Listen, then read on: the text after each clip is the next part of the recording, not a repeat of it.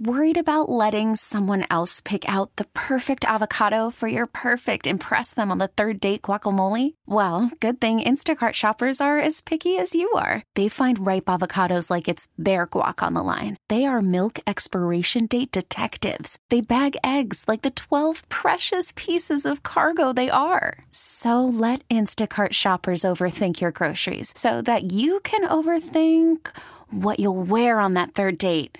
Download the Instacart app to get free delivery on your first 3 orders while supplies last. Minimum $10 per order. Additional terms apply. Well, the good news Tuesday night is the Red Sox struck out Bubba Starling 4 times in 4 at-bats. The bad news is they couldn't stop really any of the other Kansas City Royals. There was a stink bomb from Andrew Cashner again, a 6-2 loss at Fenway. Is Cashner simply the right-handed, bushy-bearded Texas version of Eric Bedard? The guy you bring in to improve the narrative, and instead he makes the narrative worse. Well, it's possible, but more problematic right now. The Red Sox are once again very close to being a 500 ball club. We'll get into it and try not to lose our composure. No promises. This is Sox Daily. It's your Daily Sox Podcast. It's your Daily Sox Podcast. It's where you're going to find out what the Sox are doing. Sox Podcast. It's your Daily Sox Podcast. Oh, it's your Daily Sox Podcast. And here's your host, Josh Lewis. For some weird reason, the left field scoreboard has read not KC with the Royals in town, as we're used to. They've gone instead this series with K-City, which nobody calls Kansas City, but okay, K-City. And that was about right Tuesday night. The Sox struck out in big spots early. K-City. They gave up some home runs along the way, too. They struck out collectively in their attempt to simply beat a team that came in 33 games under 500. Not what you need when you're trying to chase down a wild card spot. Josh Lewin with you, and at least for the most part this season, the Red Sox playbook has been pummel the bad teams while doing squat against the good teams. 37-19 against teams under 500, while going 23-36 against anyone who's 500 or better.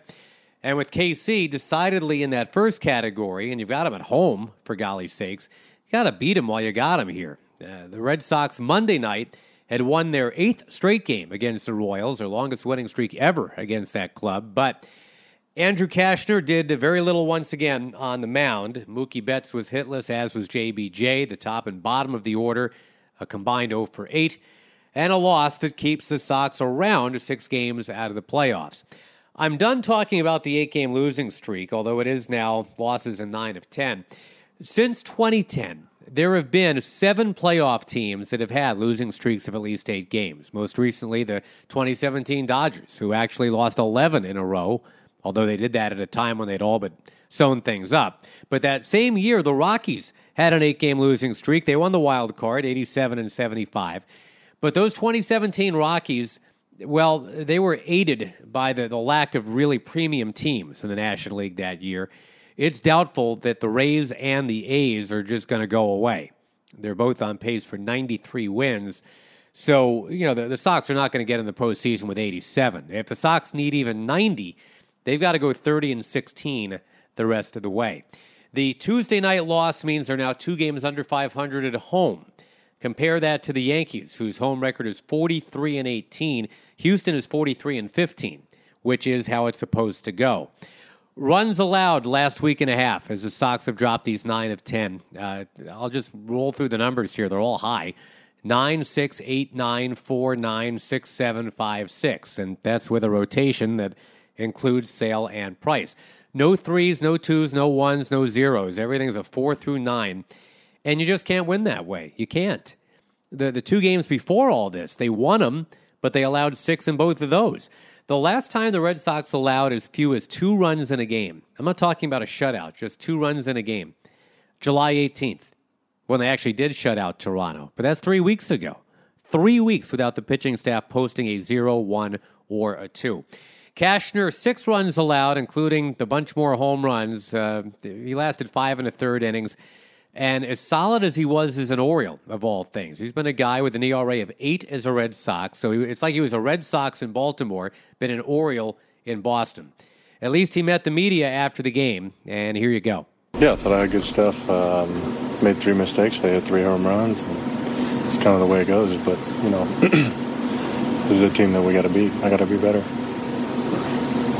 Obviously, you've done a great job of limiting damage in Baltimore. Has there been anything in particular, anything in common thread that's gone the other way? I just think I just made too many mistakes, and they've hammered them here when I've made them. But I think it's, pitched up here for a long time. So, this has probably been one of the toughest stretches of my career. I just got to get back to what I do well and get back to that and get them on Sunday. Obviously, you want to come to a new team and make a good impression. How tough is it for you to just kind of struggle? Yeah, it's been tough. I think over the course of my career, I've been good at limiting damage. I haven't done a good job of that since I've been here. Mistakes are too up in the zone. Haven't really done a lot of things well, but we still have a month and a half left. Is there like mechanics or? I don't really know. What was the game plan against Soler there in the 6th inning? Just trying to throw a slider away and I hung it. Over your career, you've been obviously much better the first time through the order. As they go through, they tend to get a little bit better. What do you think that is, and how difficult is it to get a guy out there? I don't know. I'm not a numbers guy. Just so tough to fathom how poorly it's gone for Cashner, who looks, by the way, almost exactly like Tongus from those AM/PM Mini-Mart commercials. Tongus! But the numbers don't lie. Men lie, women lie, numbers don't lie. As a rapper of some renown once told us, Cashner, in his first 5 Red Sox starts, 7 home runs allowed. In his last 5 starts in Baltimore, it was 0 home runs allowed. No home runs hit by the Red Sox in this game. Devers had a double, but that was about as good as it got. First time in a record-setting 18 home games without a home run. Kansas City hit 3, 2 of them by Jorge Soler, who's now tied for second in the AL with 31. You never see a Kansas City Royal up that high. Soler, I think mostly due to injury, had only 14 home runs total his first 2 years in Kansas City, but a late bloomer now. He's a force to be appreciated. And it's funny, the wave of Cuban imports, I think, is usually broken down very cleanly between studs and washouts. You've got your Cespedes, Puig, Abreu, Gurriel, Pyle, big-time players. Then you've got Rusney Castillo and Yosmani Tomas over here. And Soler had always occupied a somewhat lonely middle ground of a Cuban refugee who had been just okay, but he could hit 40 home runs this year. Ryan O'Hearn hit a home run off Cashner, having been 1 for his last 25 at the time he hit that thing. Hunter Dozier homered for a second time in as many games. Kansas City had not hit 3 home runs back-to-back games since 2017. They just did that to the Sox at Fenway. Anyway, Kansas City out-homers Boston 3-0. Kansas City 27th in OPS this year in baseball. The Red Sox second, but them's the breaks. Alex Cora forced to at least talk about all this stuff, talking about leaving Cashner in, all the thought processes during the game. Here's a little bit of AC for you. Slider for balls, hanging slider for a strike. We're thinking Taylor for the lefty, two batters later, but, it was, it didn't work out. He only gave up, I think, 11 home runs in Baltimore, which is obviously a pretty good hitter's ballpark, and he's got 6 and 7 and 5 starts here. What do you think the issue is there? Yeah, today was the 3 mislocation. The first fastball to Soler was supposed to be down and away, and it was up and in, and he put a good swing on it. The one to the lefty, 3-2 changeup hanger, hits out of the ballpark, and then he hung a slider.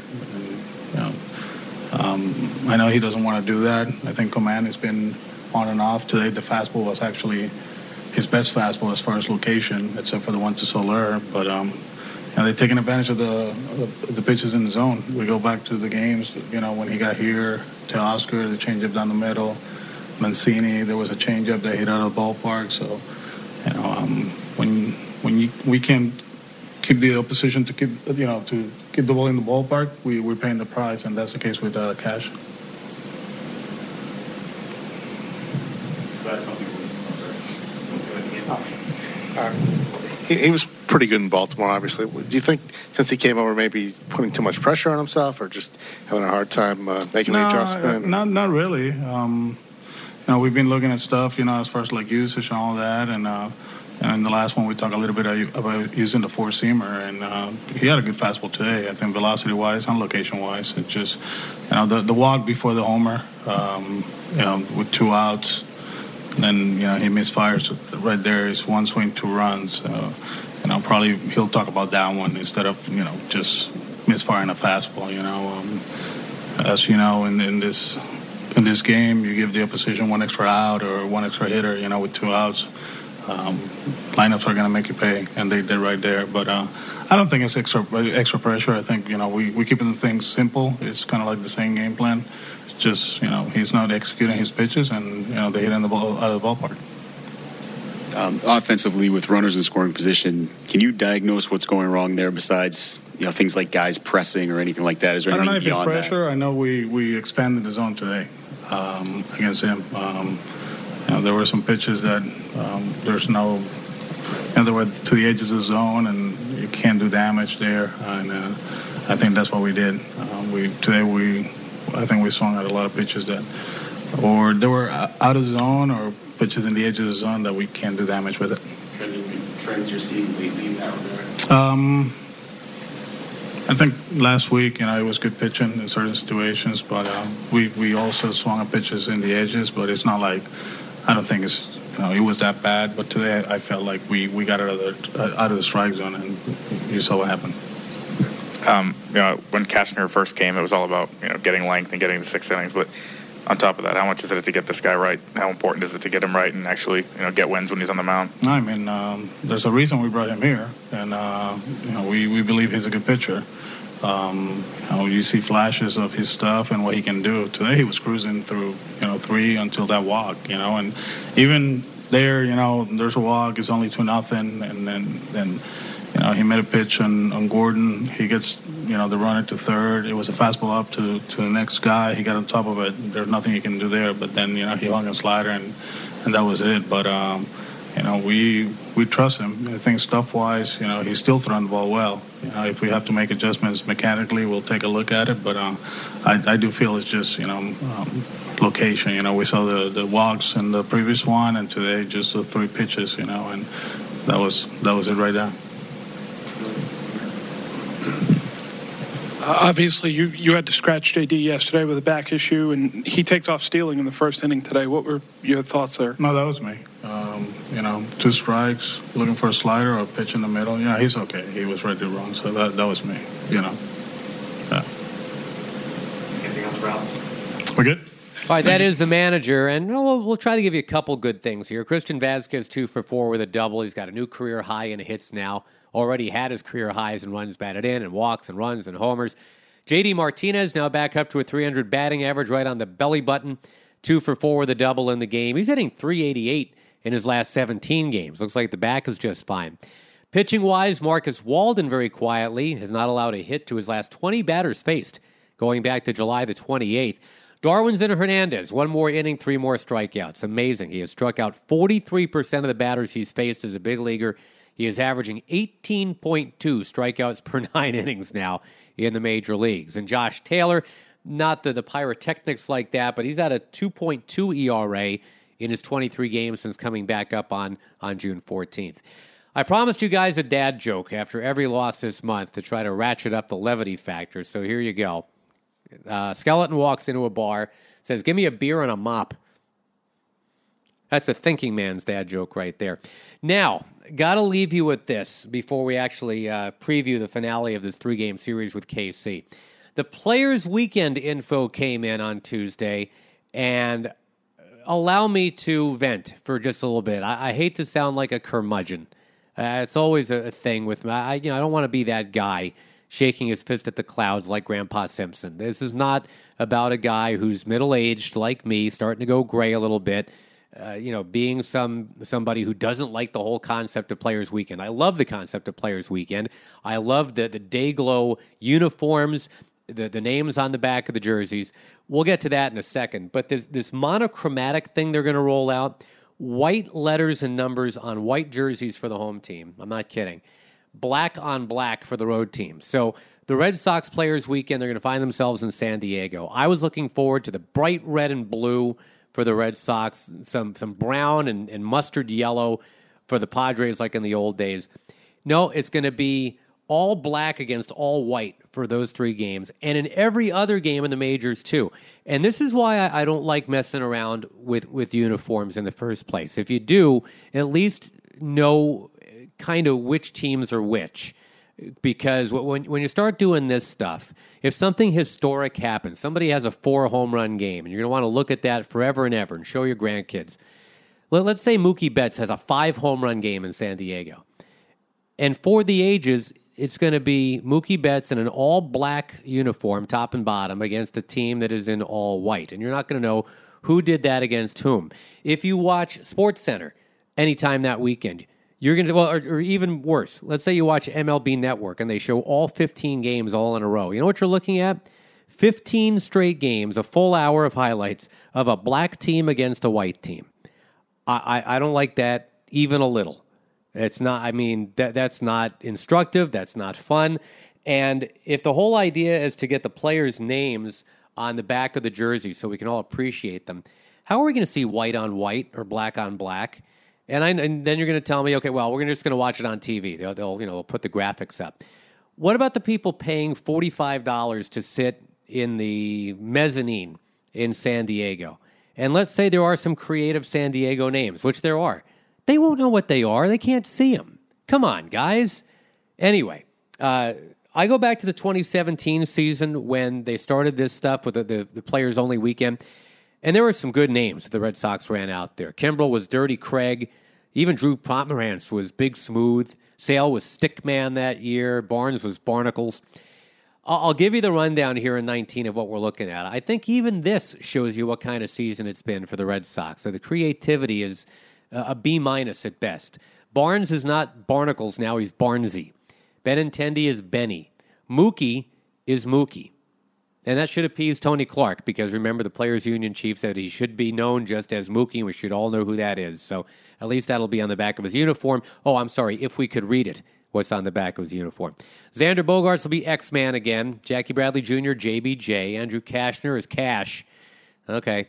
Michael Chavis says he'd like to be Ice Horse, but he had to put in the request back in April, or actually before that in spring training. Didn't even know he'd be in the big leagues. But his nickname's always been Chief, because he does have Native American blood in him. He's a 1/4, as a matter of fact. So, and that's not offensive. I'm sorry, it's not. If Seth Lugo can call himself Puerto Rican, because he's 1/4 Puerto Rican, I think Chief is fine. But he'd rather be Ice Horse. We'll see if he can get it changed. Rafael Devers is still Carita for Babyface. Nathan Eovaldi is Nitro, because he throws 100. Darwinzon Hernandez is Hernandez. Brock Holt isn't even Brockstar this year. He's BH. Brian Johnson is BJ. Don't laugh. Seriously. Sandy Leon is Noah, because that's his son. J.D. Martinez is Flacco again, means skinny. Goes back to his high school days. Mitch Moreland is still Two Bags for Mitchy Two Bags. Steve Pierce was, if he had been around, would be Pierce. Dustin Pedroia, if he were here, would be Petey. Rick Porcello is going to be Porcello. Come on, guys. David Price is going to throw up the X. X for his son, Xavier. X for 10, his uniform number now. Eduardo Rodriguez, El Gualo. Chris Sale, the conductor. I love that he's embracing this. The conductor punches the tickets, right? When you get on a train, and with all the punch-outs, that's where he's going with that. I don't mind that one at all. Josh Taylor is Taylor. Sam Travis, Dr. Chill. You're the winner so far, Sam. I'm digging Dr. Chill. Christian Vasquez has always been Colo. Marcus Walden, it will be Waldo. There he is. Ryan Weber is Webb, and Brandon Workman is Work. This whole podcast has been work tonight. I'm just trying to find some interesting things to say after a 6-2 loss to Kansas City. At the very least, we can look forward now to an Eduardo Rodriguez start on Wednesday. That is the finale. And they get this win, they end up 5-1 in the season series, as they should against Kansas City. Eduardo against Glenn with 2 N's, Sparkman. Sounds like a State Farm insurance agent. Like a good neighbor, Glenn Sparkman is there. Erod has already beaten KC once this year. No walks, 7 strikeouts, and 6 innings back at Kauffman Stadium in June. For the year, 4.19 ERA. It's a little higher than last year, but he's already 6 innings past where he ended last year. And his record is 13-5, same as last year, by the way. Difference is the Red Sox were otherwise 95-49 in non-Erod decisions last year. This year, they are 47-51. Anyway, if you get this win Wednesday, you've still got the shot at the 6-1 homestand, which I said on the podcast yesterday is what you really do need to have when you're entertaining the Royals and the Angels. The Angels are a mess right now, just clobbered by injuries. You really should sweep that team. You gave Kansas City one on Tuesday. Get one back on Wednesday, fellas. We'll have a podcast for you after it's done. This is Josh Lewin. Thanks so much for tuning in. We like to call it Sox Daily. Tell your friends about it. Subscribe to it. We appreciate it. Take care.